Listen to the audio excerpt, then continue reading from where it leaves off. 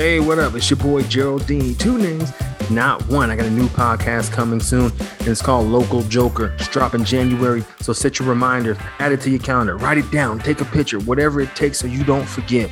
This show's all about comedians up and coming, these rising stars. We're going to be discussing the climate of comedy due to cancel culture. We're going to talk about what it feels like to bomb for the first time. Hey, there's even an advice time and so much more happening on this show.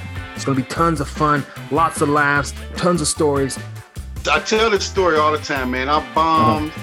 I was in Indiana doing the show. I wasn't a big-time comedian, but the promoter promoted me as a big-time comedian, put me on, so many platforms. He's like, BT, this and that, whoa.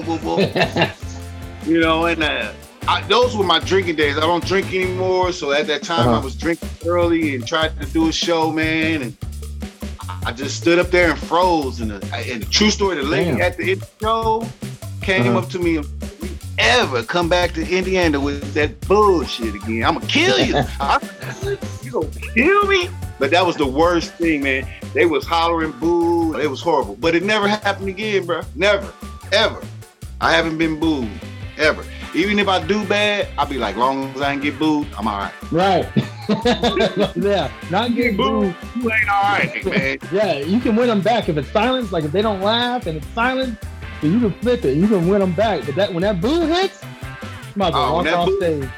Oh yeah, that boo is terrible, man. That's like that boo's some bullshit.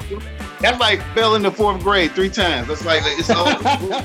Make sure you follow us on Instagram at Local Joker Podcast, and make sure you subscribe wherever you get your podcast so you don't miss a single episode. All right, y'all. Peace.